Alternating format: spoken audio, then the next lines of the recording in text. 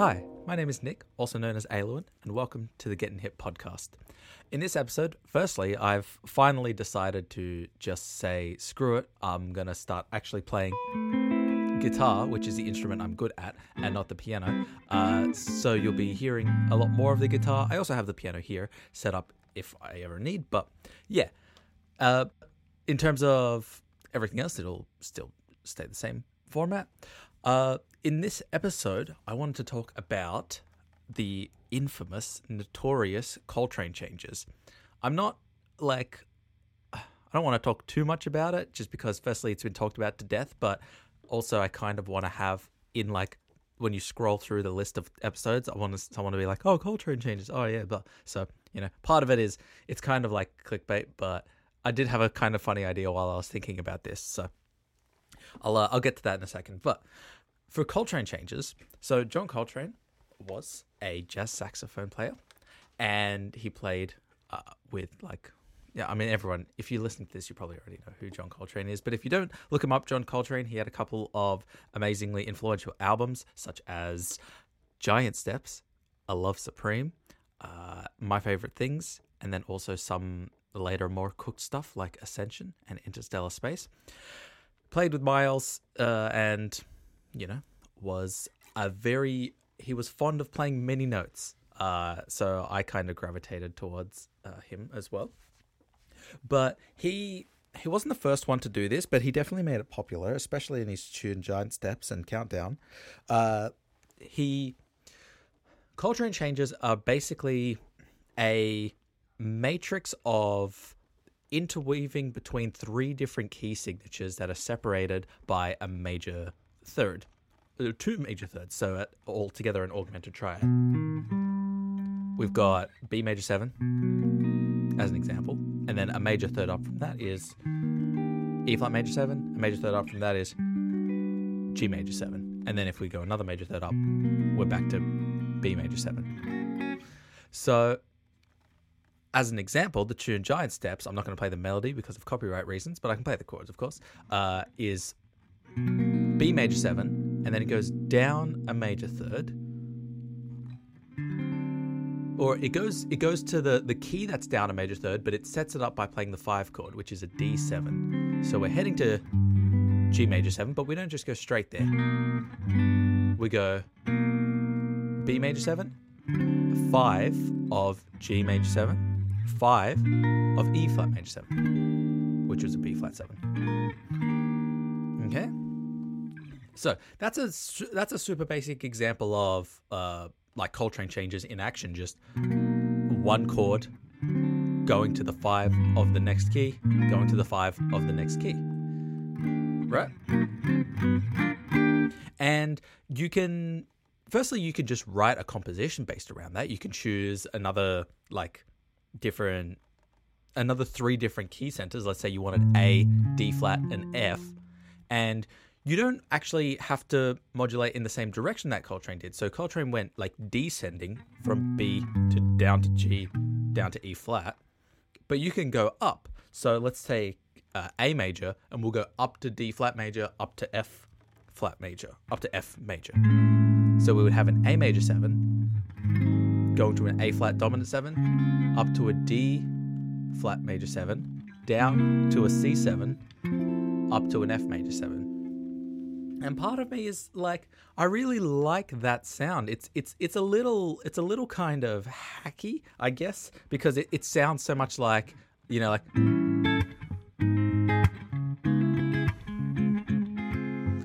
a little bit like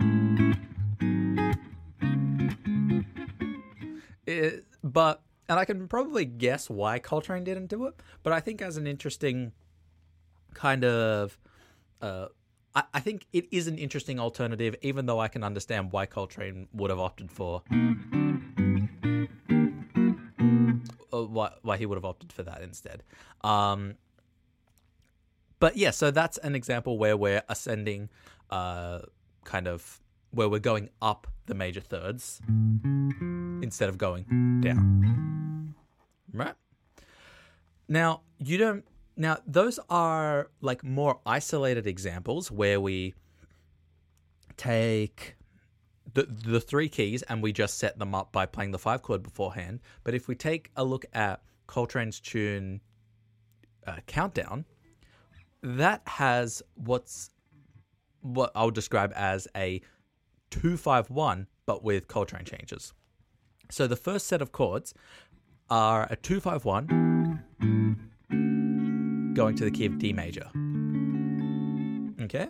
And so he starts with an E minor chord, E minor 7, but then he goes up to F7, to G flat major 7, up to D flat 7, to G flat major 7, up to A7, and then finally to D major 7. So what he's done is he's starting on the E minor 7, and what he's done is he's calculated how many chords, how do I end up on D major 7 if I follow my descending major third pattern. So from D, the augmented triad from D is D, F sharp, and B flat, or D, G flat, B flat, or D, F sharp, A sharp, depending on how, or E double flat. I'm kidding.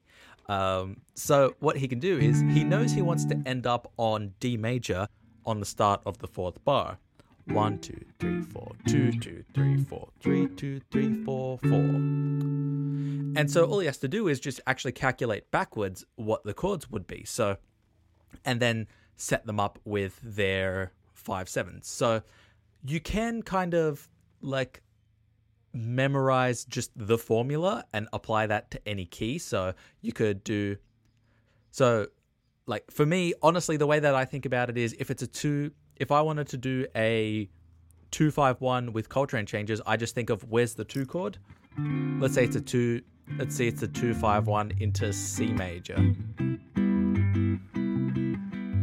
Giant steps as a bossa. Here we go. I just start on the 2, up a semitone, down 5, up, and then you're following the formula from here. So D minor, upper semitone to the 5, resolves. Upper minor third to the 5, resolves. Upper minor third to the 5, resolve. And that's going to get you where you need to go. Okay, so.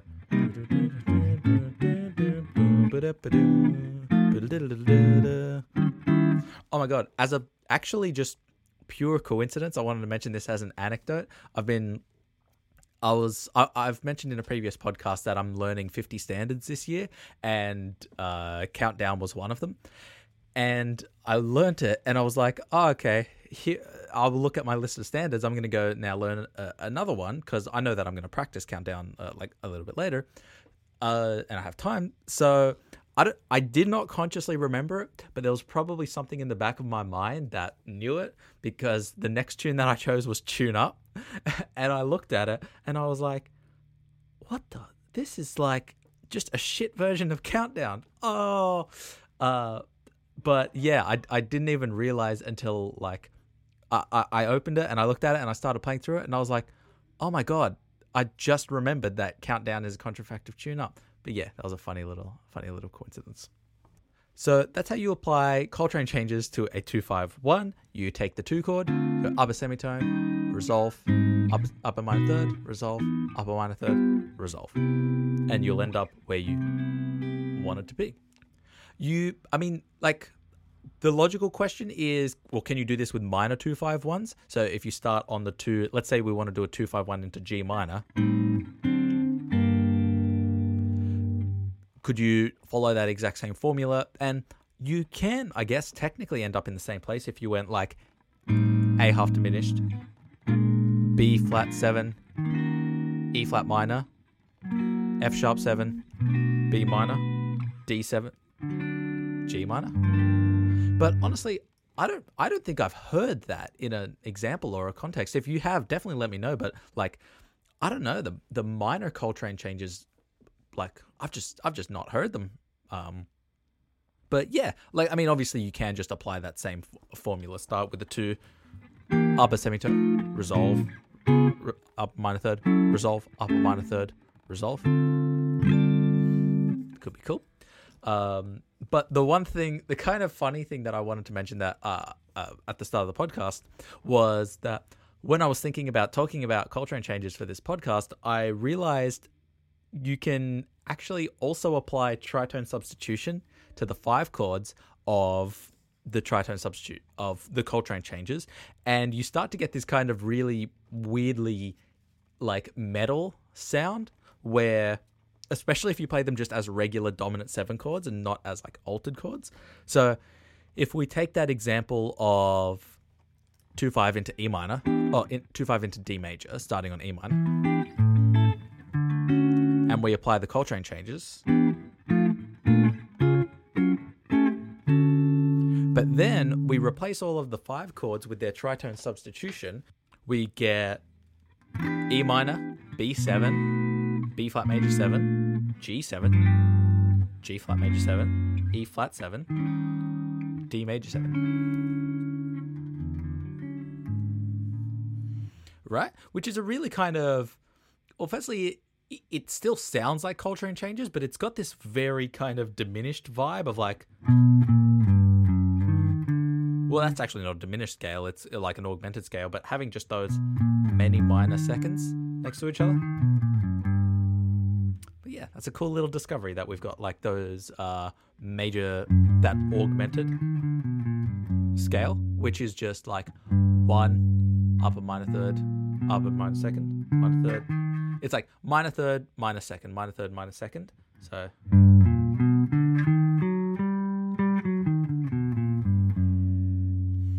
right. And what is also really cool is that over all of the chords in giant steps,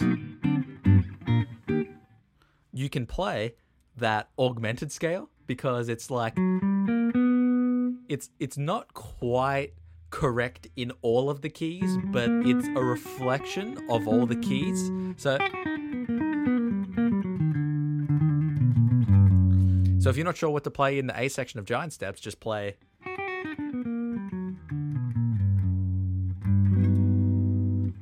a G or a B or an E flat augmented scale.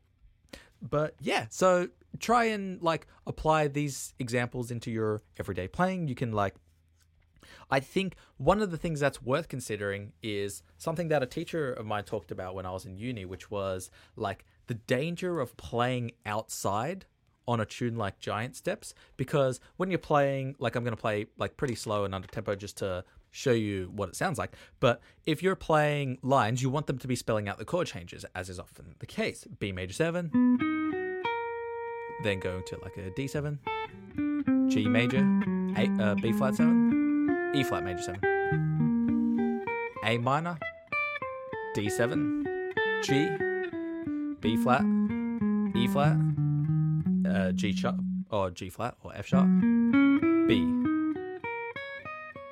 and then F minor, B flat, E flat, and then etc. etc. But obviously, as we get more and more into like playing lines and playing outside, where talk about different substitutions and stuff. But one of the things that this teacher Sean talked about was you got to be careful when you're doing that, because it might just sound like you're not playing over the changes, especially because Giant Steps is like a flex tune. Like, I mean, let's be real. You play it just to show that you can play it. And of course, yes, you can be expressive and it can be beautiful and there are some really good arrangements, but it is a challenge tune. You are sitting down and being like, okay, whew, I got through it, level unlocked. Let's move on to the next boss, that is Countdown. But and because of that, it's a little hard to be expressive. It's not a surprise that not a whole lot of people, like professional people, play it that often. Obviously professional people play it, but like you see it on albums and stuff. Like firstly, it's really hard to play it as anything except an above tempo swing. And sometimes you can get like really cool arrangements, but oh my God. And then other times you'll hear it as like a bossa nova and it's just cringe. But yeah, that's why you need to be a little bit careful when you think about like, oh, what are some cool substitutions that I can play? Because there is the risk of just sounding like you don't know what you're playing. or you don't know what the changes are, you don't know how to outline them very well, because it's so embedded in our culture as a challenge tune. So yeah, that's something that's just worth considering before you bust out all of your tritone substitutions. But of course, compositionally, you can go ham. You don't need to give any shits about that. But that's the segment that I have on giant steps and Coltrane changes. The next thing that I want to talk about now that I have the guitar is something that I'm still kind of working out and trying to get good at. It relates back to something I talked about many podcasts ago, which was an anchoring technique on the guitar, where you would take a scale, say like a G major, and you have like you remove one of your fingers by playing a note that's higher up in the scale.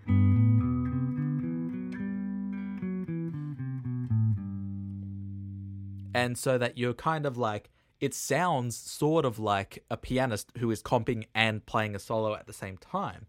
And you can actually, that was me removing one finger. But you can actually remove. So I've got just a B and a D natural playing with my second and third finger. And I'm playing the whole scale with just first, fourth, first, fourth, first, fourth, fourth.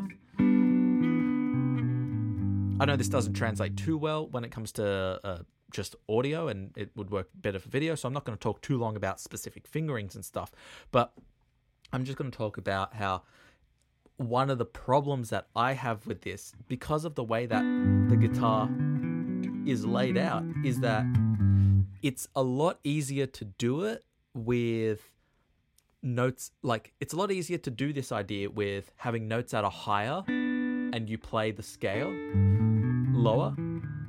Oh, that one I need to practice. So that's like a high fifth and 9.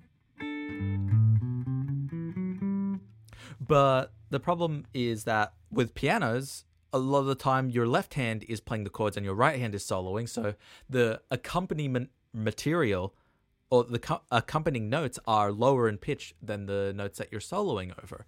This is obviously not always the case. And I think that we can actually, on the guitar, take advantage of that fact and make our comping and playing more unique by having, or not more unique, but just unique from the piano by having the higher notes as the accompaniment and the lower ones as the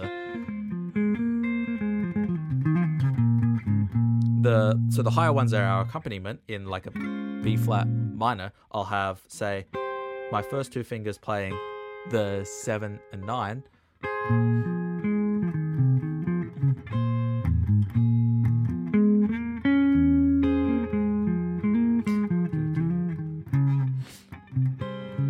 and you have to do some really weird things. So like if there are any guitarists who are for whatever reason actually playing along, if I've got my fourth finger playing the 9, playing the flat 7, and my third finger playing the 9, I can play the scale, but you actually have to reach your second finger past where your third finger would go to get like that minor third at the very top.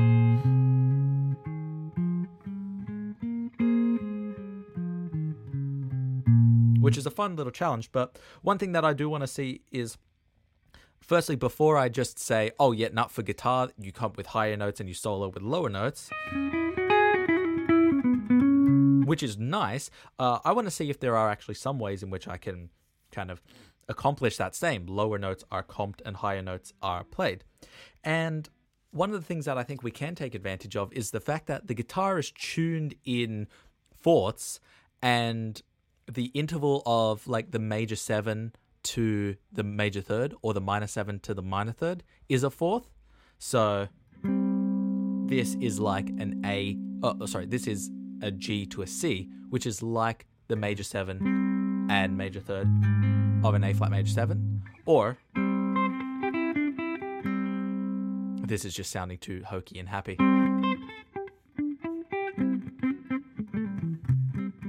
But yeah, I think it's definitely possible, because in that case, you only actually have to sacrifice one finger. I'm just using my first finger.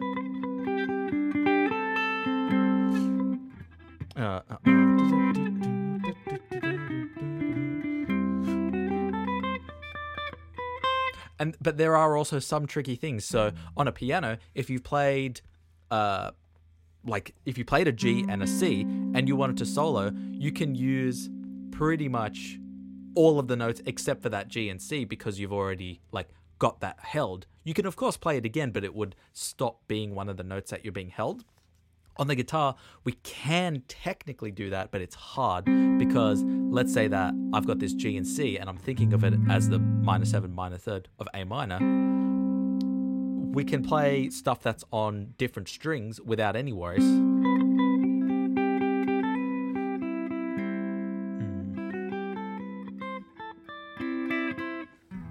Oh, that's a big stretch. But one problem is that we can't really easily get to a D because of the way that the strings work. We're going to stop that C ringing out. So we can actually do some...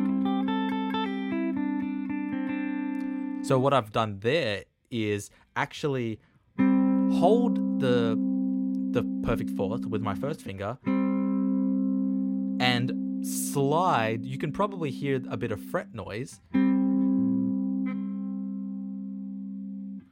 I'm sliding between what finger is holding it. So I've got my first finger holding it, and then I move to my second finger holding it.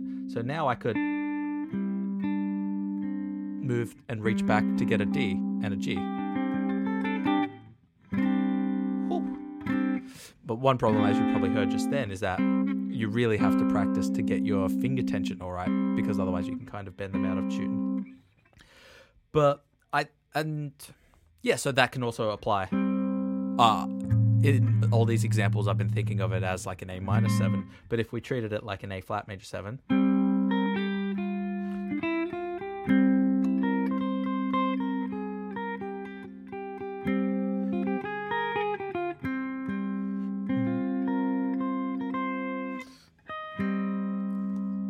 I just tap with my right hand for that one. But yeah, I'm not gonna lie, it definitely feels janky. It's nowhere near as easy as the idea of playing with your left hand on the piano and playing with your right hand on playing with your left and right hand on the piano, or as simply just playing the chord on the guitar as a staccato.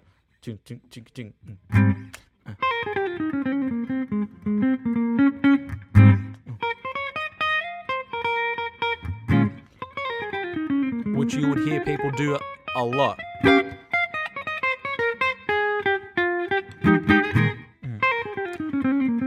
But I think that it's just a bit of a shame, because we don't get that same sound of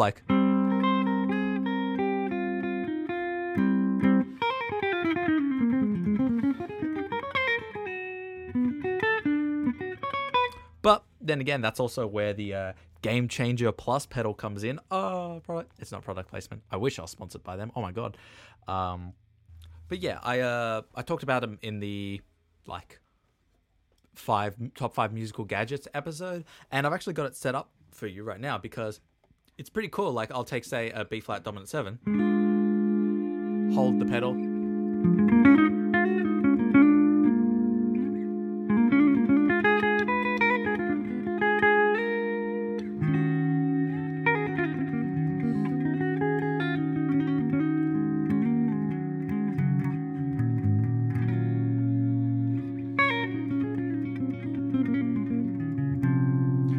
which is really cool, but as you probably can tell, it doesn't accommodate fast chord changes, right? It just kind of doesn't work, because you need to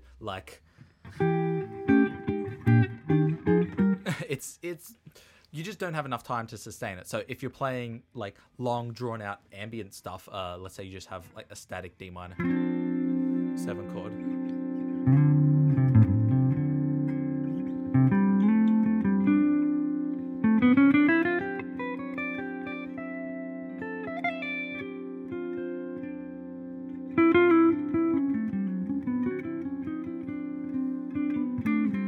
it works perfectly fine, but it's, as I said, it's not really the best for like really quick chords. And so that's when I think we can probably take advantage of having some of these, like actually just doing it acoustically or like physically with our hands. But yeah, there are definitely some ways in which you can approach practicing it. So one is just having a specific soprano point or a specific pedal point, and you just like just one, not two notes or anything more, and just playing around that. So you would have, say, like, I'm doing this all now acoustically without the pedal.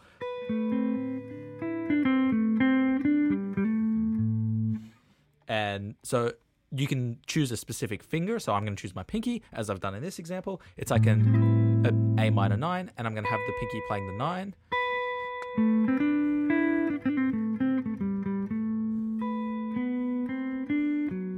And I'm using my other 3 fingers.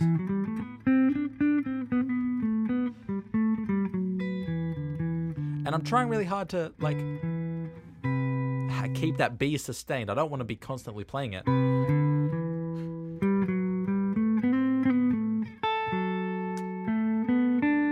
So now to like a G major 9, back to A minor 9. And then, so this is where some of the limitations come in, right? I wanted to go up to that G, but it's really quite tricky to get your finger over.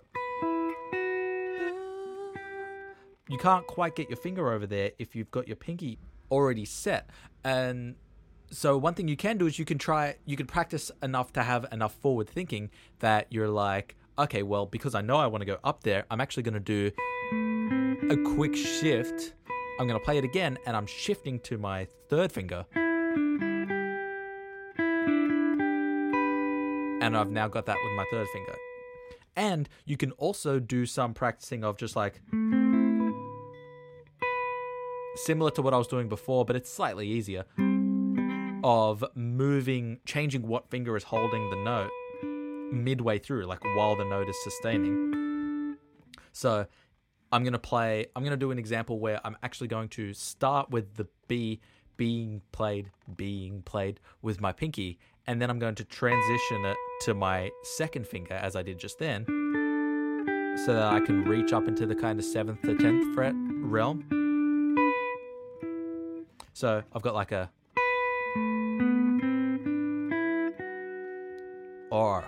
so this is, now we've got to be smart with this. We're going to choose exactly when we're going to start to change, because that I was playing like an A Dorian scale.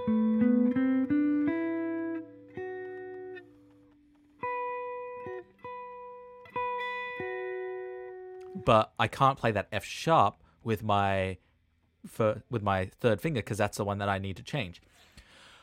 But here's another question. I was thinking it's going to be easiest to transition from 4th to 3rd to 2nd finger, but what if I just did straight from 4th to 2nd, like that?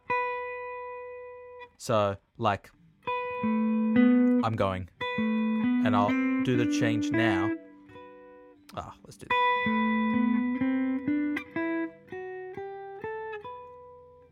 And I'm now playing that with my 2nd finger.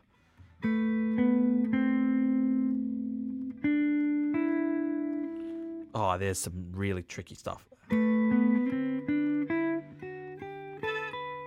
It's hard, but I think it's definitely something that, like, well, I mean, firstly, this is why this podcast is called Getting Hip and not Got Hip, because it is a present tense podcast. But I also would really love to get like your guys' opinion on how you would approach comping yourself, just yourself, when playing guitar, like without doing the kind of.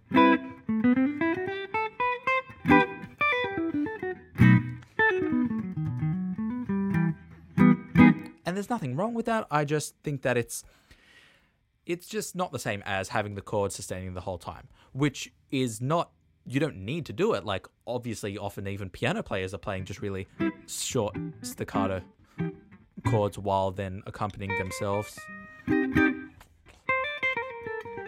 But I just think it would be a fun texture to start to see and hear a little bit more. Anyway, it's getting about that time, and thank you for listening to this podcast. This podcast's featured album is Dounia, Dounia by Mokhtar Samba. It's the first album I ever bought. He's an African drummer and percussionist, and I cannot recommend this album enough. It's mwah. Thanks again for listening. Hope you're staying in the shed. Keep getting hip, and I'll see you guys in the next podcast.